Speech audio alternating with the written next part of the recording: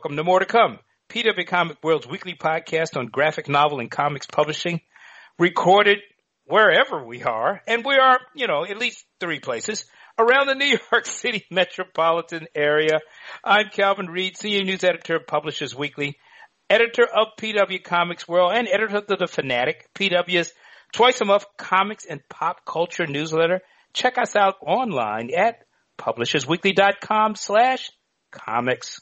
And I'm Heidi McDonald. I'm the editor-in-chief of The Beat at comicsbeat.com, and you can find us on Twitter at PW Comics World. And I'm Kate Fitzsimmons. I'm the podcast producer, and you can find us online on Tumblr at pwcomicsworld.tumblr.com. Don't forget, you can subscribe to More to Come on the Apple Podcast app, on Google Podcasts, and on Stitcher. And on Facebook, we're at facebook.com/PW Comics World. And don't forget, you could use any of those platforms to leave us a note and give us a comment or give us a rating, giving us a thumbs up, give us some feedback, let us know how we're doing. We love to hear from our listeners. Why don't you? And remember, don't forget you can pick up all our comics coverage at publishersweekly.com/comics. All right, this week on More to Come, The Big Two, a bad deal for creators. Well, we're going to talk about that. The price is wrong. More to come on comics pricing. Streaming is good for graphic novels, and we're going to tell you why. NFT, WTF, and we'll talk about all of those, that alphabet soup there. New York Comic Con update, Reed Pop in the house, and awards season. So, Big Two, a bad deal? Yep. Well, I guess this all got started a couple of weeks ago, and I think we actually alluded to it on a previous episode where we mentioned that Ed Brubaker was moaning or complaining a bit about Winter Soldier. And understandably. But, the show is streaming on Disney Plus right now. It's a huge hit. It's more streamed than WandaVision, which is interesting because that got so much attention, so this is just more popular. And Ed sent out something in his newsletter about when the show started airing that he just did, he was mixed feelings. He loved creating the character, the Winter Soldier, co-creating it. But because he didn't have a lot of participation in it, monetarily, he felt a little weird. And so, a couple weeks ago, he went on, the Fat Man podcast. I forget what it's called. It's Kevin Smith and our good friend Mark Bernardin do a podcast on live streaming. It was 3.5 hours long, so it didn't quite because Kevin Smith. But that did not quite approach the unit I call a Justice League. It did not reach a Justice League, but it was still quite long. But one of the Beats writers, Tamar Dar, was listening, we were talking about it, and I said, Tamar, if you want to give a listen to this, I heard that Ed is getting a bit salty. And so, bless his heart, Tamar did listen to Ed's, story on here, and he got the best headline of all times. Ed was very, honest about what had happened, and he mentioned that, he was, I will say, I think that he was humorous. I mean, he wasn't like he was bitter and angry. He was talking in a humorous way, but obviously these things were painful to him. The nut thing was that, he has a little cameo, a little teeny tiny cameo as an extra in Captain America Winter Soldier. And he said he gets paid more from the residuals for that than he does and the residuals for creating or co-creating the Winter Soldier. And this really got a lot of people talking when this headline hit, for some reason. I mean, there is a small complication here, which of course does not in any way change his point, which is, technically speaking, he didn't create Bucky Barnes. He just brought him back from the dead and made him the Winter Soldier. So technically speaking, he didn't create the character. But yet, let's be real, he created the character. Well, but legally speaking... Yeah. But you talk about that, don't you, Heidi? You talk about the derivative characters, character contracts, and the like. And I want to mention Steve Epting, who is the artist who drew the Winter Soldier, because, he's the co-creator of this version of Bucky, and obviously whatever Ed gets, Steve Epting should get too. But I'll say it's I don't know, why did this? I'm looking at my story and I see I put the image up at the wrong size, so I got to fix that. But anyway, I'll fix that after this podcast. And editor's work is never done. It isn't. You know, the internet is a very strange place. So, but yeah, I mean, this kind of got me thinking, and it is true that it is a derivative character. And, you know, I've heard from a few, I think when we mentioned it the first time, that Ed was, you know, voicing his just sadness. I would say sadness is probably the proper word over this. A lot of people were like, oh, he knew what he was signing and it's a derivative character and, you know. Just because he accepts it doesn't mean he's happy about it. Correct. But I think when he told the full story on this podcast, I think a fuller picture emerged. And I do think, you know, he had a lot of petty little gripes, but he's really right to have these petty gripes. Like he said that at the, he says he turned down the check for a thank you for Captain America Civil War, because he found the tiny amount to be such an insult. And then, there was a premiere for Civil War and him and Steve Epting couldn't get in. They had to text Sebastian Stan, who plays Bucky, the Winter Soldier, to get into the party. And, you know, that is just the kind of petty but really annoying thing that comics, it's tacky. Thank you, Kate. That's exactly the word. It's just tacky. And, you know, we've talked a lot about, you know, Hall H, what happens in Hall H, and, you know, like Hugh Jackman talking about Len Wein, the co-creator of Wolverine, and, you know, a lot of comics creators do get their Hall H moment now, and they get to sit in the spotlight. You know, I remember Steve Lieber telling me when they did a panel for Whiteout, which is a graphic novel that he drew. Great graphic novel. Yeah. Same thing happened. This is a long time ago. Same thing happened to him, though. He got kind of like he didn't have the right, he forgot. Maybe he forgot it. But anyway, he had a hard time getting into Hall H to see the panel. So, you know, the more things change, they don't change. And so you can understand Ed being petty. But I brought it up. I think the thing about this is that, you know, Ed Brubaker and his real partner, Sean Phillips, moved over to Image because, you know, they've been doing a ton of books at Image and graphic novels. And, you know, listen, I had a little correspondence with Ed and he mentioned that, he just wanted me to mention if I talked about this, and I think it's very true that their graphic novels that they're doing for Image are huge sellers. And actually, the two that they did last year were the top 10 for Image. Yeah. So you know, not bad. But you know, the point that I was getting at is that Marvel has no interest in keeping an Ed Brubaker happy. You know, like they did Icon, and then they stopped Icon when Disney bought Marvel, and that was a line to keep Bendis and Mark Miller and a couple of other people happy, and they don't do it anymore. And you know, that's it. Goodbye, sayonara. Yeah, that was. Well, I mean, that's really short-sighted of them because they have some participation in that IP, and now no more Ed Brubaker IP for them. Well, you know, this is such an ongoing issue, a talking point, however you want to describe it. I mean, since these movies have created this explosion of characters and actually a reordering very often of their priorities within their original context they were created. Oh, absolutely. I mean, Bucky was never considered to be the kind of plot-driving character that he's become in the movie universe.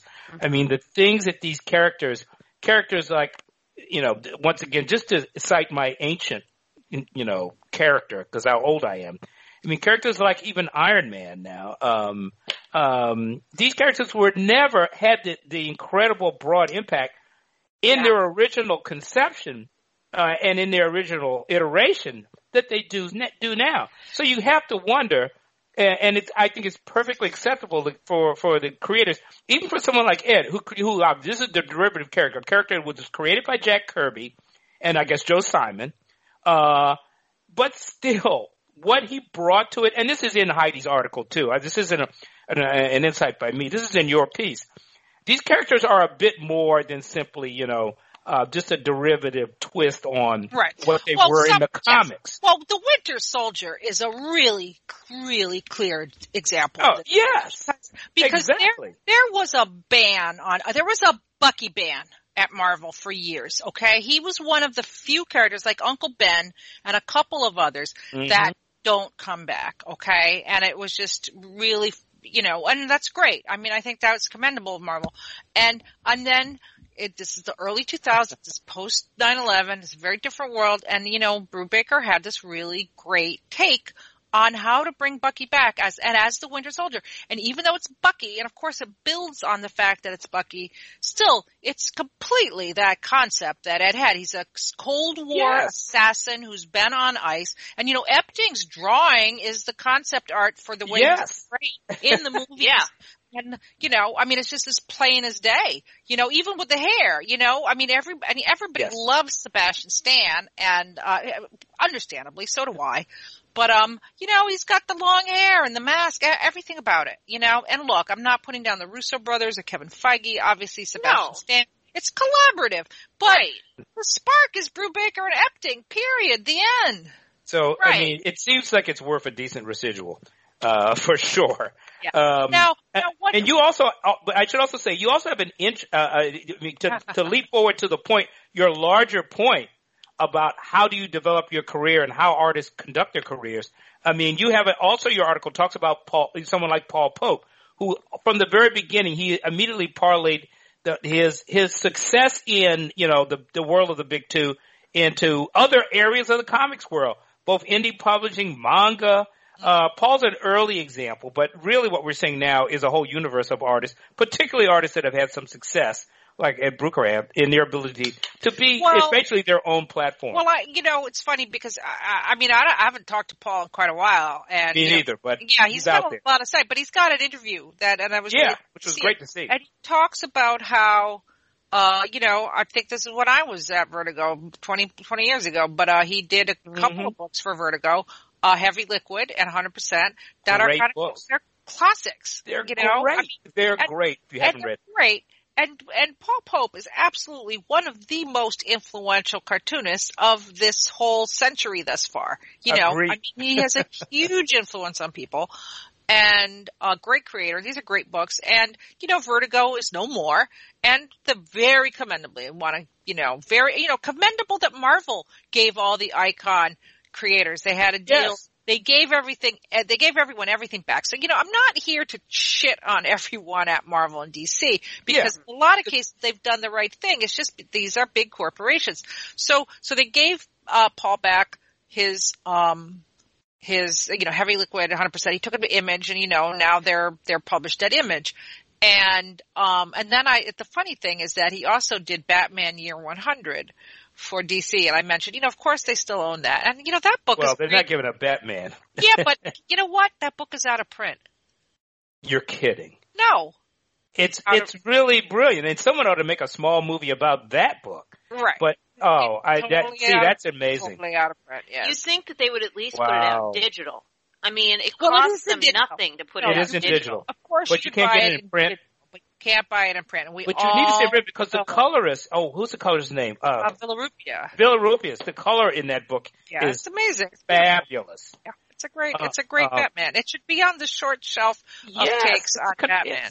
It should absolutely. So, but I bought this up in a long ago piece that I wrote almost 10 years ago, and about Alan Moore. And now Alan Moore is pretty happy. He's puttering around, doing whatever he does. I'm sure he's one of the happiest people in the pandemic because he can just putter around in his garden, not have to see any, callers. But, he moaned and groaned about DC, and everybody's like, oh, he's such a whiner. He's so, entitled, Alan Moore. Why is he always complaining? And it's like, do you think, a happy Alan Moore would have made more money for DC than an unhappy Alan Moore? Absolutely. Of course. Yeah.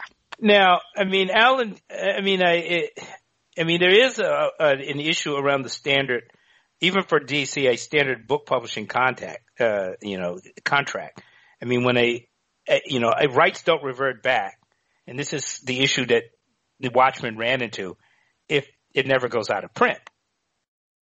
and Watchmen was published at a time when it was assumed that the book would go out of print. Yeah, but it's yes. But I mean, my point is, like, if Dave Pilkey had done Captain Underpants for Scholastic, which was a huge hit. Okay, huge. Mm-hmm. And then they were like, "Oh, we're going to do some Captain Underpants toys, but we're not going to give him any residuals." That's a good idea. Let's do that. And when he found out, he was angry, and they were just like, "Oh, well, that's the contract you signed, Dave."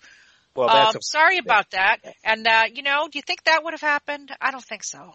I don't. Well, you're absolutely right, and of course, beyond Watchmen, there are a whole other. Right, but I'm just trying to say, it's like when you have a great, in the book publishing world, when you have a Dave great Pilkey, creator, you want to keep them. You keep them. A Stephen King, this is true. A J.K. Rowling, even though she's a transphobic piece of crap, but she sells a lot of books. But I'm just saying, it's like these authors, you tend to keep them happy so that they'll continue to do books for you, and you'll both make lots of money.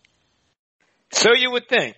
I just think for DC at the time, and I guess I'm making an excuse for DC but really there is no excuse. You're right. The way they handled the future of what he could do as a book author, they just didn't seem to see it. Right. Because the treatment that he received, I guess they just didn't realize what they had. Yeah, I don't. It was so early. It was a while ago. But it's like Alan Moore thought he knew more than Siegel and Schuster. It turns out he didn't. I'm sure Ed Brubaker thought he knew more than Alan Moore, and I guess he didn't. Now, I did also in my article, I mentioned James Tynion IV, and I feel like he's he's pretty young whippersnapper. And he got into the industry quite young, and he's in his early 30s or so. But he's really trying to do it the right way. And we had him on the podcast a year ago when he created Punchline, which is like the Joker's sidekick henchman or whatever. And he created a new character, completely new character. Yeah. For DC, which is very unusual these days, because most creators do know if you create a new character, it's gone. Right. I think James had a smart idea that if he did this one character, and that would give him enough equity that he could do other things. And he's come back to DC's Black Label, doing a creator-owned book, and now he has his own little publishing company. He's doing his own horror magazine. And so there's an interview with him on Comics XF where he talks a lot about this. And he has a newsletter as well. And so, I think everybody's learning the lessons of the previous generation and building on it. Yes, and we're also looking at a landscape that there are options, and artists are starting to learn, and there are options beyond, the big two, or even New York trade book publishing, or put it this way, the future is a portfolio. If you can get it done among cycling through all of these publishing options. Yes, exactly, and. But I did want to mention that Ed Brubaker has a really successful model at Image, with Sean Phillips. Yes. And, they did they've been doing, they did miniseries now. They're just doing original graphic novels. They have one Pulp and Reckless. They have another one coming out. Yeah. My heroes have always been, Junkies, I think was one of them. Anyway, they turn out which these. Which is an Eisner. Which one the Eisner. So, he's figured it out too. But, some stumbles along the way. Yeah. And actually, just as a tease, we're working on an author profile of Ed, and Brian Heater's writing it. So we're working on it as we speak. So yes, coming up, folks. Excellent. Based around Reckless. So very good. All right. So The Price is Wrong. Did I skip something? No. Is right? Well, we were going to talk about my streaming story because that kind of. Oh, let's do that. Yeah. Well, that's true. Well, we can do yes. Sorry about that. Well, no, because these are all related. But, so I wrote a story for The Fanatic about, streaming. And obviously there's a lot of, Winter Soldier is one of them, but there's just a lot of shows, that are very successful on streaming, like The Boys, or even, The End of the Bleeping World by Charles Forsman a while ago.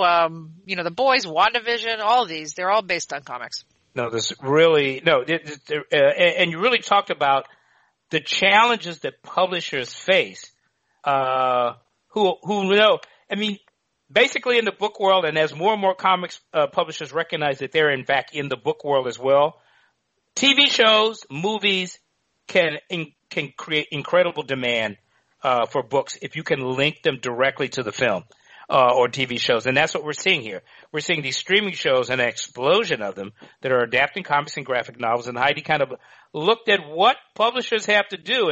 And some of it is really like a fire drill. When, okay, they find out when the series is being released, they've got to make sure that the books are in place, which may mean going to printers in the North America, going to printers in China. There's drawbacks to that. To make sure the books are there when demand spikes. And, one of the things is that as this is rolled out, I mean, we're in the midst of these streaming wars, but, Netflix is super secretive about when their shows come out, Yeah. And, so in the early days, they would Eric Reynolds said he had like a week's notice that the show was dropping on Netflix. So, it's not like, they could plan ahead, but they couldn't quite pivot on that dime. So, yeah. If they go to Chinese printers, where most graphic novels are printed, are in China, you're talking, 3 or 4 months delivery time? Yeah, it could be months. Well, North America, you can shrink it down to 3 or 4 weeks. And, Marvel had some problems with that because they obviously had, for WandaVision, they had both the Vision, the book by Tom King, and House of M. Which is about the Wanda, the Scarlet Witch, and both of these sold out right away, and they're just now the reprints. They just hit comic shops at the beginning of April. So it was like a month where stores couldn't get these books. So, oops. And then of course you also talk about how at Dynamite, making the decision to print in North America. Along with Fantagraphics, Image Comics doing the same thing. Yeah. And actually, I have a note that you have to add. Dark Horse had some issues with the Umbrella Academy because they ran out of books, and I got a note from one of the publicists at Dark Horse to update the story that they did do some reprintings in North America. So I'll have to send that to you. Okay. Yeah, if you can update the story with that, that would be great. Yeah. So that got a lot of publishers paid a lot of attention to that story for some reason. Hey, it's like also interesting as you ended the story was that, okay, hey, we had to scramble to make sure we had our books ready, but now we have relationships that we're looking forward down the road. Well, I think it's interesting because there was a lot of things that people told me off the record, that I think, again, when this started, the streaming war started, which is about 4 years ago, let's say 4 or 5 years ago, there was a really big, separation of church and state. And, Amazon has a lot of comics content. They signed a big deal with Robert Kirkman. But I will say, apparently, originally, it was like, oh, we sell books based on shows that we have on Amazon Prime? Cool. I didn't know that,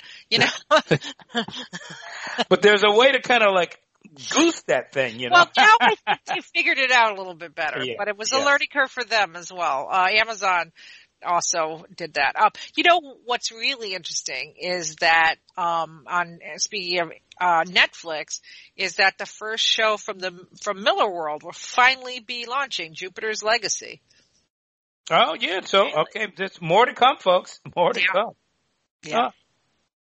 Now we were also talking a little bit about the pricing of, there was an interesting article about the pricing of comics. This is an ongoing issue, in the direct market.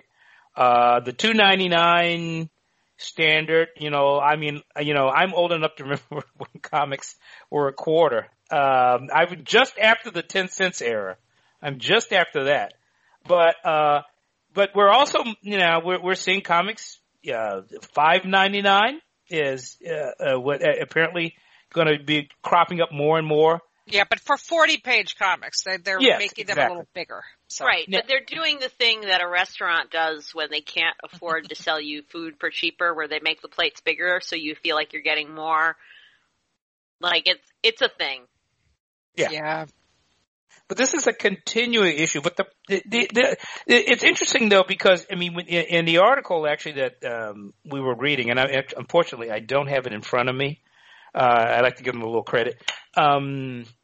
Well, the story was that sci-fi by Mike Avila. Okay, good. Yeah, awesome. Who's awesome. I love Mike. On the one hand, of course, obviously we want prices to be stable.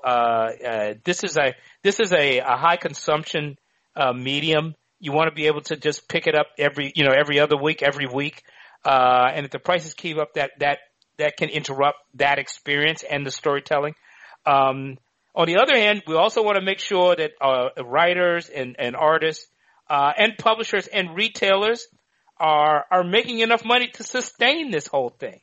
So the $2.99 price point seems to be kind of almost symbolic now. It seems to be fading. Oh yeah, that's Am I wrong? over. Yes, I don't think it's anybody's over. selling comics for Yes. $2.99 anymore. The $5.99 standard is troubling some people. It's troubling to me. I mean, it's troubling, and that's a good point. So Kate, please jump in at any point. well, But I I'm feel just saying, like. there are a lot of forces at work. Well, Oh, yeah, I Kate, understand. I'm not saying, Of course. oh, this is morally wrong or anything. Yeah, I'm no. saying that at least until we have significant inflation, once you hit over $5, people start thinking, I could get lunch at McDonald's for that. Sure. Or $1 more and I could buy an actual book. Right? So I have to laugh, but go on. I mean, if you buy a cheap book, but still. No. It's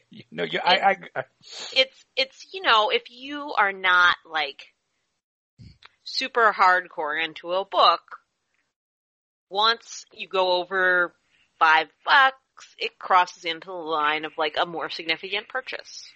And so I think people will think more carefully about what they buy. Well, I think, in my own case, when I was buying comic books, I noticed that they were usually the same price as a roll of toilet paper.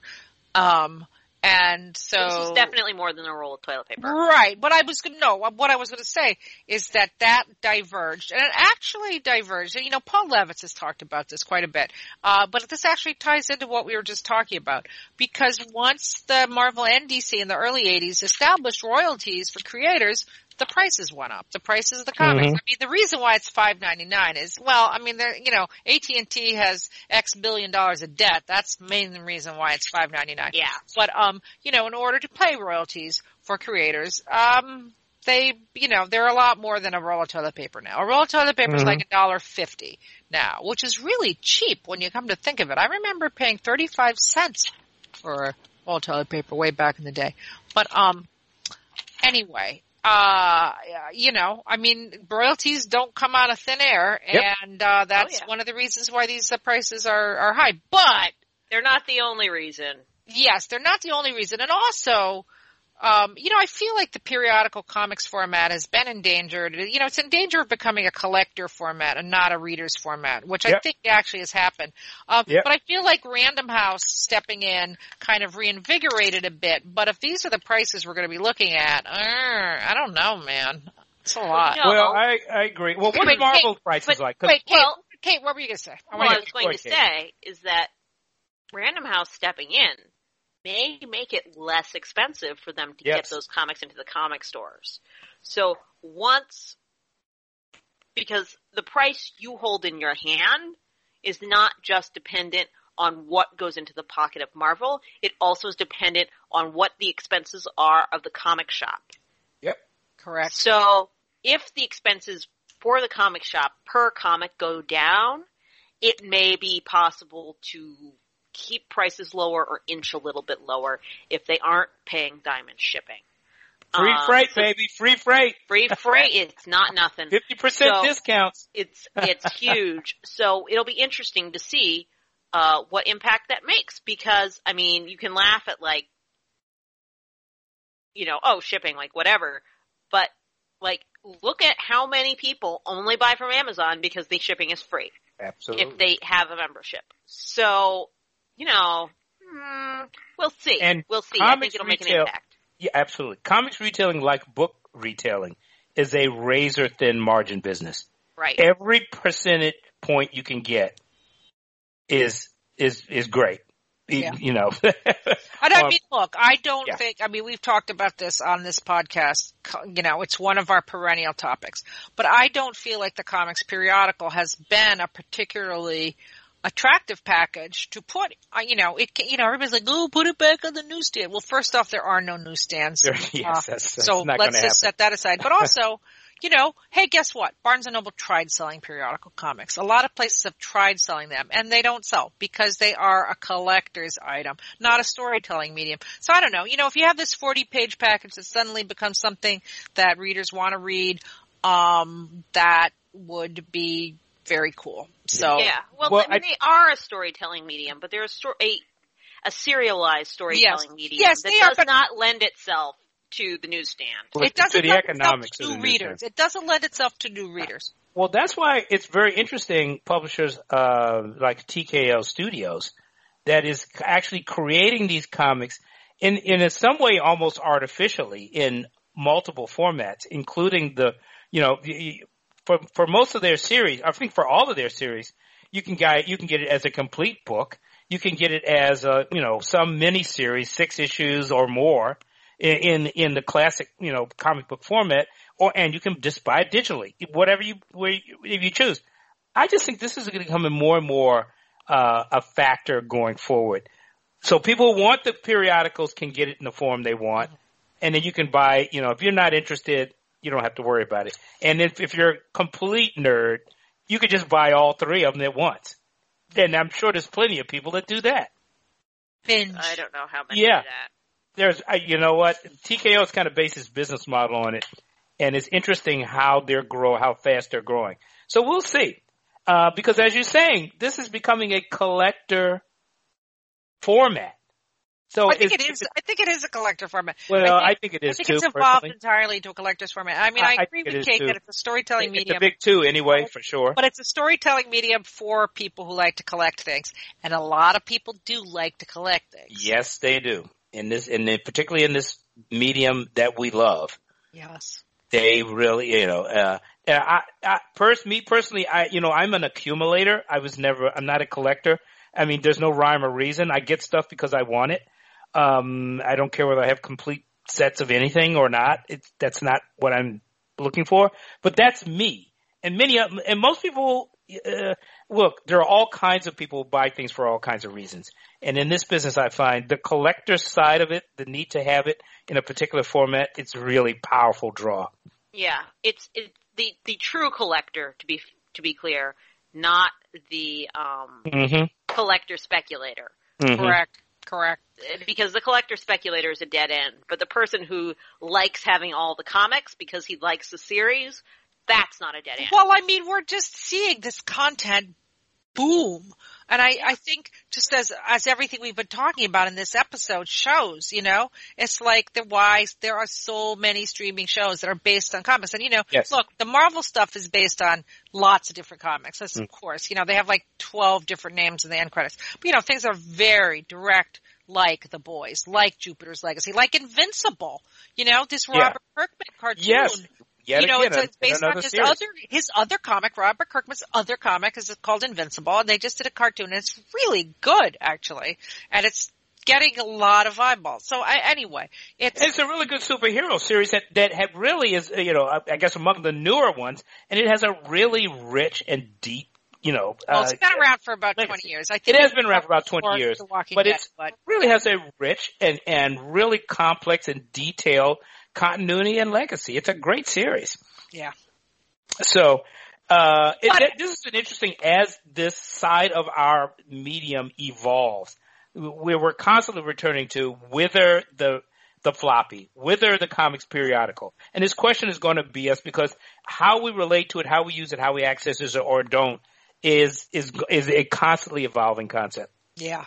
Yeah. Well, as is the concept of NFTs and talk about speculators and all that sort of stuff. And, there you go. We're seeing more artists jump on the bandwagon, including Alex Ross. I guess he saw what Beeple did and then he put together his own Russell kind of, thing that he's selling. That's true. Yeah. And it's interesting because, with NFTs and listeners, if you don't know what an NFT is. No, we're not going to explain it to you. It's a non-fungible token. Google it. Okay. So, the thing is that meanwhile, Marvel and DC have, kind of put the word out that, don't make your stuff that you did for us into an NFT without our permission. So I do think it's very interesting that Alex Ross did his little Beeple thing. I imagine he must have gotten permission because I don't think he wanted to take anyone off, but it's just interesting. Well, I don't think Alex Ross will have any problem getting Marvel to let him create NFTs and doing it in some sort of partnership. A number of comics companies I've noticed have started issuing guidelines for this, including AWA, Artist Writers and Artisans. They issued their own guidelines. I think DC already has, haven't they? Well, they said hold off until we figure this out. Yeah. Because I mean, and there's a reason why. Because of course we know we stroll through Artist Alley, of course, and there's an endless number of iterations of copyrighted characters by artists big and small.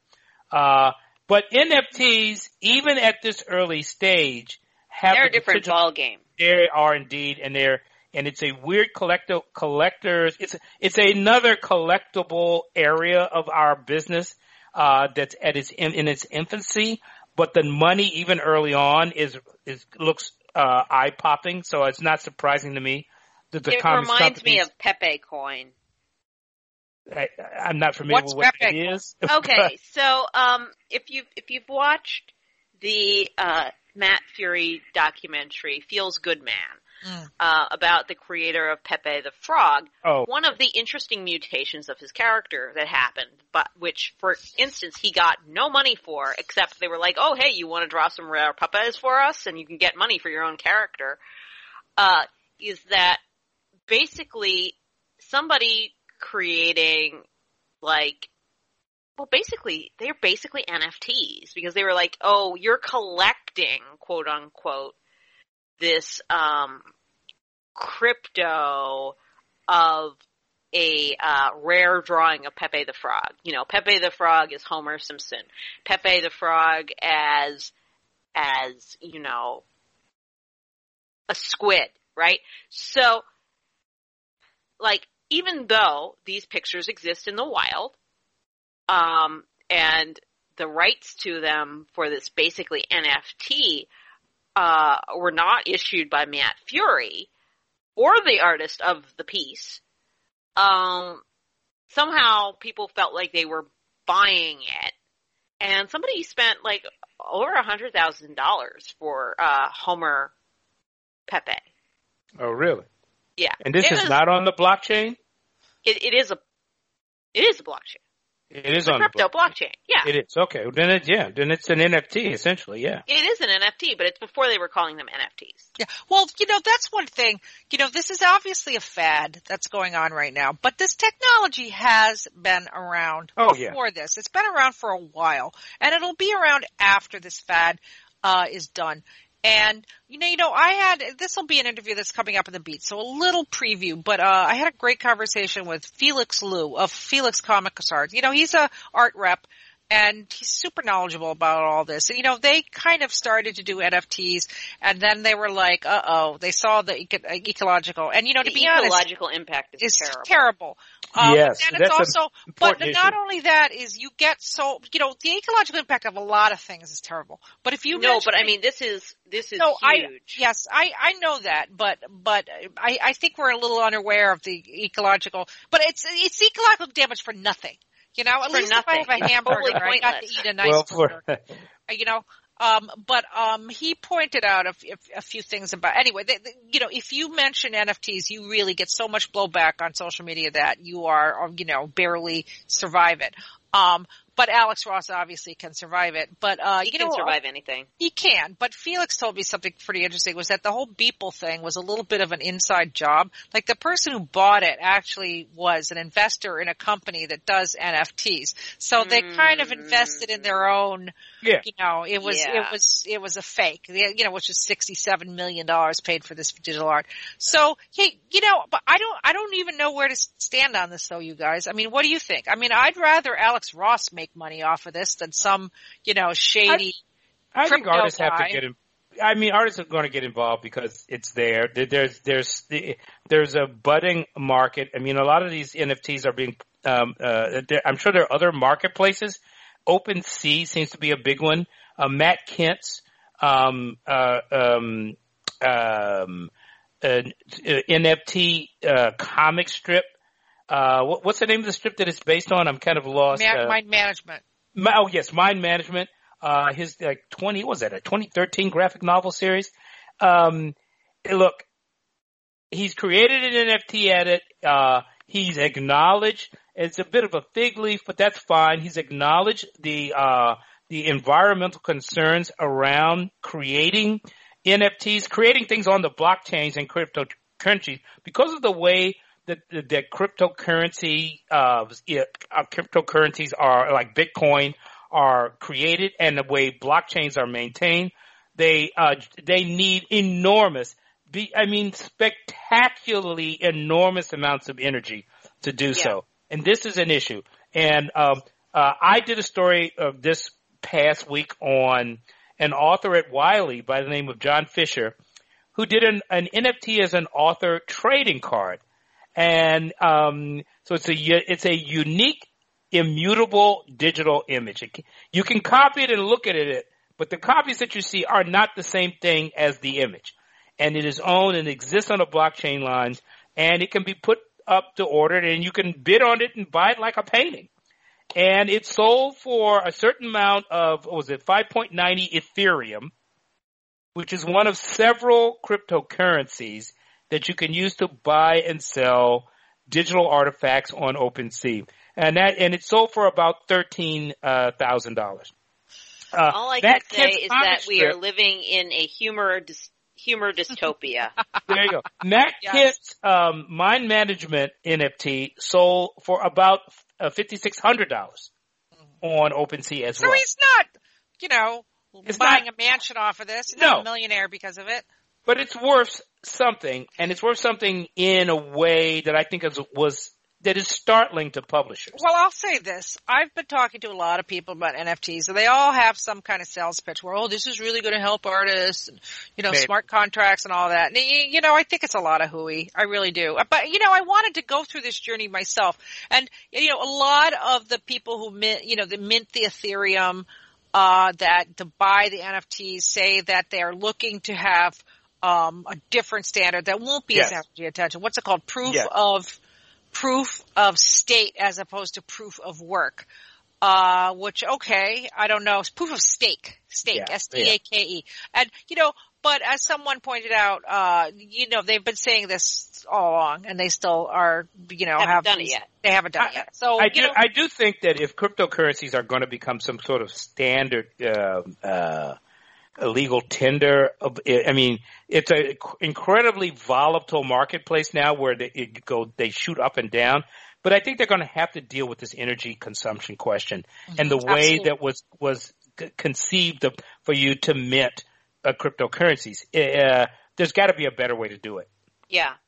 Because the entire thing's artificial. There's no reason it has to go that way. It has to be done this way. You're absolutely right. Yeah, absolutely. It's a big con game. It's just a big, I don't think it's a con game. I will say this. I don't think it's a con game. I do think it's a speculative game. Yes, a speculative. It's super speculative. I don't think it's a con game. I think there's some measure of regulation, but not a lot. And then I am curious about, the whole thing with cryptocurrencies is that they're immutable, that they can't be changed. Now, of course, in the digital world, this is not generally how things go. Anything can be hacked. Yeah. So now, and I understand that the next gen computing, with quantum computing, may or may not have the ability to crack the so-called immutable securities of the blockchain. So we don't know. Some kid is working on it in their bedroom right now. So 80,000 kids are working on it in their bedrooms right now. Now maybe I don't claim to know what I'm talking about. And they can turn it in as homework. Yeah. And now I don't claim to know what I'm talking about. So I'm happy to hear from people they're saying you don't know what you're talking about. But this is my question to the universe. Well, I'll say this. I think there's a lot of, it's the Wild West. The people who are creating this market are people who are heavy into crypto. It's all on Madripoor. I'll leave it at that. It's like, Madripoor Island, NFT Island, okay? Yeah, right. This is all pirates. Yeah. It's NFT, WTF. We're all pirates here. Yes, exactly. So. All right. All right, New York Comic Con. Well, speaking of toilet paper. Oh dear. They don't have enough of it, and they don't have enough restrooms. So They don't we're have not enough allowed to talk about They this don't have enough anymore. restrooms. I know. We're not supposed to be talking about this. No. Anyway, they announced today. I'm going to delete this. All right. Yeah. No. Heidi, you were saying? You were saying, Heidi. Just they made it official. I know we talked about this last time. But New York Comic Con made it official that New York Comic Con is indeed going to be an in-person event in early October. And they announced a bunch of other shows as well, like Florida SuperCon, Emerald City, C2E2, and, the SuperCon, the Florida SuperCon. In September, New York Comic Con in October, Emerald City in December, and, C2E2 in December as well. So, yeah. We'll see. Here we go. And they also said that the metaverse will return also. Of course. For New York Comic Con. Doing an all-metaverse event will also be taking place on June 7th to 13th with more info to come. So they have basically pledged reduced capacity, required face covering. They put out a call for programming. Mm-hmm. You can submit panel. Well, they also say, required face coverings, temperature screening upon entry, increased sanitization and cleaning with enforced physical distancing. And they also have a firm no handshakes, no high fives, no hugs policy. Well, that's the same as my softball league because I started playing again on Sunday, and they've eliminated the handshake line after the end of the game. Well, So, after 9/11, you had to, there you go. You had to take your shoes off at the airport. So it's just those tiny sacrifices. Good sportsmanship is contagious. Anyway, so there you go. So so not only my softball league, but Reed Pop has adjusted to the new normal. So I know we talked about this a bit last time, so I don't think we need to rehash it too much. Yeah, but just a shout out. Anybody that's attempting to do in-person events, we have to pay attention to them. And, just to say, I try to read what really level-headed experts say about things that aren't politicized before I make decisions. Mm-hmm. And, if you're vaccinated, the rates are incredibly low. But you can actually still catch COVID. It's just that you can get sick. You don't get that sick. You get sick, you just don't get as sick. You don't get that sick, you don't get the hospitalization rate is nearly zero. But I say nearly zero. It's like 0.00001. So, make your own choices. Yeah, make your own informed choices. Hopefully they're informed and you do read up on the science and not fake science. There you go. Thank you, Dr. Oz, people. All right. So, what does it look like? Oh, well, it's award season. Kate, do you want to tell us some of the award winners that we've had? Well, we've got some award winners and we've got some award nominees. So, this is not going to be quick, people. So first off, let's get into the Hugo Awards. So, the Hugo Award finalists have been announced. The Hugo Awards, if anyone wants to know, are basically like the Oscars, only for science fiction and fantasy.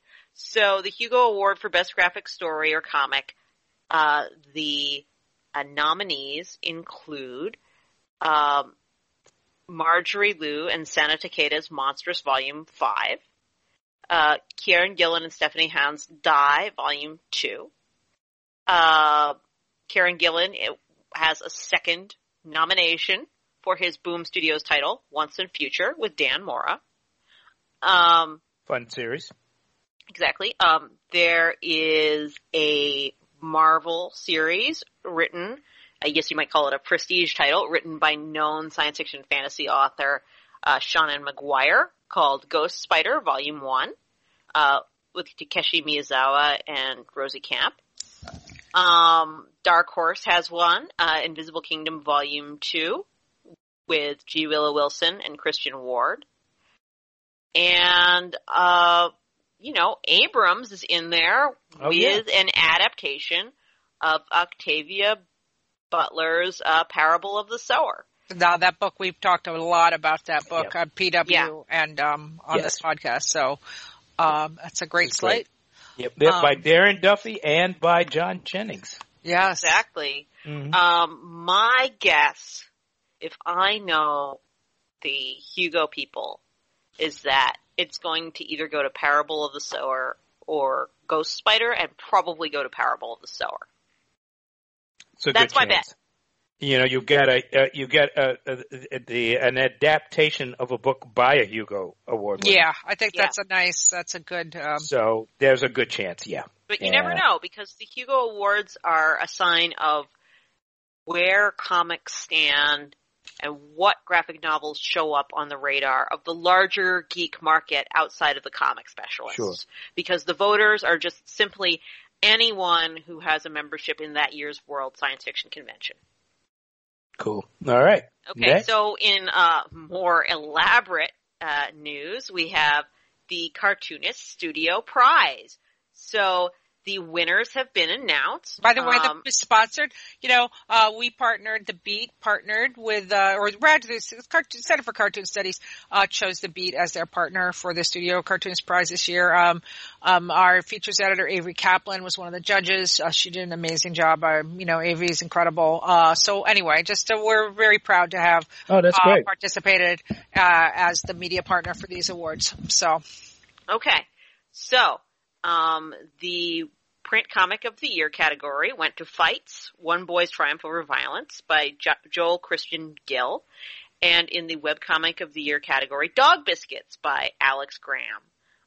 Each of them will get $1,000 as well as a Wacom One creative pen display. Cool. Nice. Very nice. Very nice. Excellent. You know, it's kind of a fun little lesser known award. For sure. Because, you know, there's a lot of deserving cartoonists out there who deserve recognition. Sure. There have been 6 inductees to the Will Eisner Hall of Fame for 2021. Yes. So 4 deceased and 2 living. Argentinian creator Alberto Breccia, Archie creator Stan Goldberg, editorial cartoonist Thomas Nast, long dead, but yes. I'm surprised he's not in hasn't already. I know. I'm a little shocked. I'm a little shocked that he's not already in. Although he was a horrible racist, so was he not a good person, but he is a good cartoonist. He basically invented the editorial cartoon. Didn't he? That's true. Yeah. The 1800s illustrator Rudolf Topfer. I'm surprised he's not in already. I don't know. I guess it's one of those things where, like, the Hugos are working backwards. Well, they had to get Mort Meskin in first, so. Yeah. Okay. Okay, yes. Go, I'm sorry. Francois Mouly, the founder of Raw Books and Toon Books, as well as the art director for The New Yorker. Yes. And Golden Age comics creator Lily Renee Phillips. Are all now in the Hall of Fame. Who is still living and will be 100 years old on May 12th. So, on May, I thought it was May 2nd. Oh, maybe it is May 12th. I think it's May 2nd, which is my wedding anniversary. I'd just like to jump in for a second also to just, I think, pairing together Francois Mouly, the co-founder of Raw and the founder of Toon Books, and Lily Renee Phillips, a pioneering art creator in this business. I mean, you got the trailblazer that initiated women's, and one of the great women editors of all time. It just seems to be just it is wonderful. Great. Although yes. I could do a whole big long talk about this, so I'll just say very briefly. You know, whatever we say, this person is a pioneer or a trailblazer. It's just because all of a sudden we decided they would be the person that we said did it first. Because, Ali Sloper was, before Thomas Nast, was a cartoon strip drawn by the wife of the original cartoonist, and she took it to Marie Duval. So there's always been women in comics.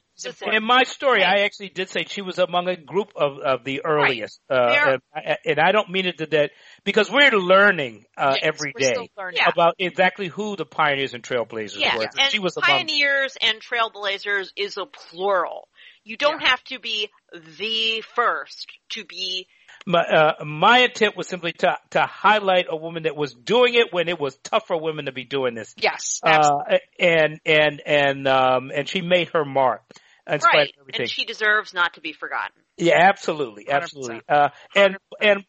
And really, what can you say about Francois? I think in her own way, Francois is definitely a pioneer. She embodies all of these characters, both for Raw and for Toon Books, all of which are doing things that had completely changed American comics. So, really comics around the world, but certainly North American comics.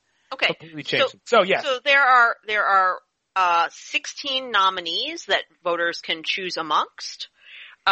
For the 4 remaining inductees to the Hall of Fame.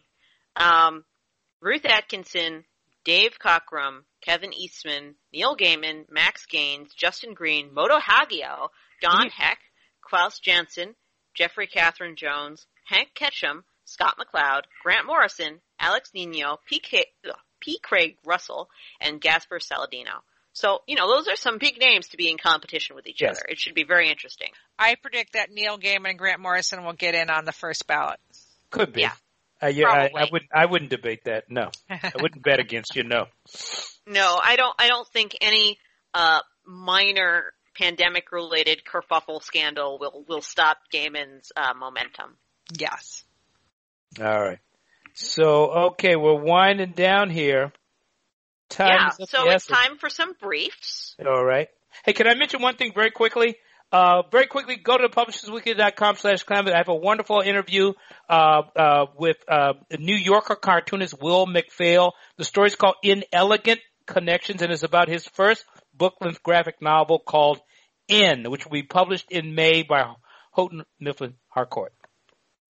Okay.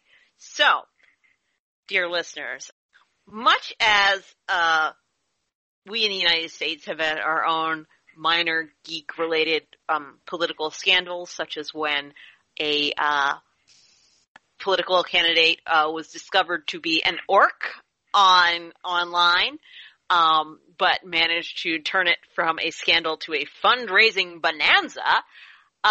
Peru, which is a large part of the Japanese diaspora, has found politicians cosplaying as anime characters in an attempt to court votes.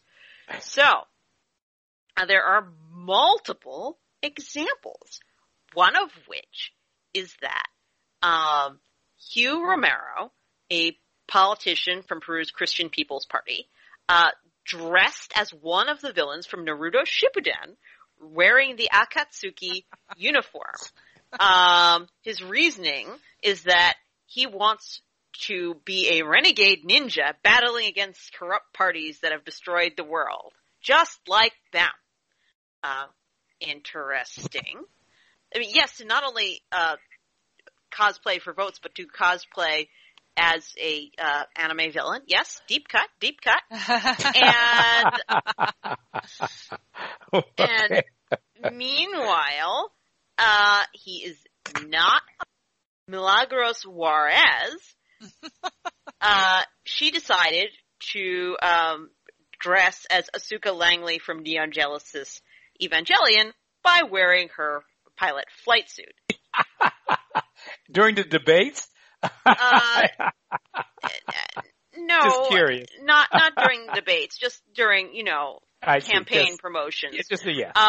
So she dressed as Asuka Langley from Neon Genesis Evangelion and sang the theme song to the anime. And sang the theme Nice. If there's any doubt that a politician won't do anything to get a vote, these people have put the lie to that. Okay. So we will see whether when the next presidential election comes around, whether any of the candidates will decide to, curry the nerd vote by cosplaying, or whether that takes place in some far off Gen Xers are the elders universe. I don't know, but we shall see. I love it. Otaku in chief. Yeah.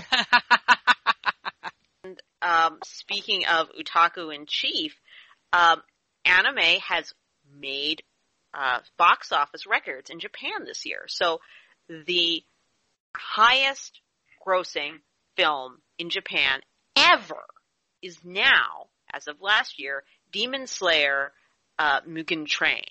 So it is a sequel to the popular TV anime Demon Slayer, which is currently between seasons, and became the fastest film to earn over $100 million at Japanese box office. Number 4 film at the global box office, ahead of Tenet. Wow. And is the highest grossing film ever in Japan. And it is now coming to the United States. So look out for that. But what makes it especially interesting is that it is not designed to be a standalone. It's not designed to be a standalone. It actually only makes sense if you watch the first season of the anime. So this means that the movie that has made the most money in Japan is one that requires you to have watched an entire season of an anime television show. Speaking of, like, the nerd future is bright. We'll see how it does at our cinemaplexes this summer. But I mean, if Christopher Nolan knows that he got outsold by a anime sequel, I don't even know what he'll think. Well, Tenet wasn't a big hit anywhere in the world, so but yeah. Yeah, but usually he has the excuse of a pandemic year. But yes. But this kind of blows that out of the water. Yeah. All right. It's true. All right. Well, that's it. It looks like we're out of time, you guys. But don't forget to subscribe to us, and don't forget to leave us a note, and don't forget to tune back in, because there will be more to come.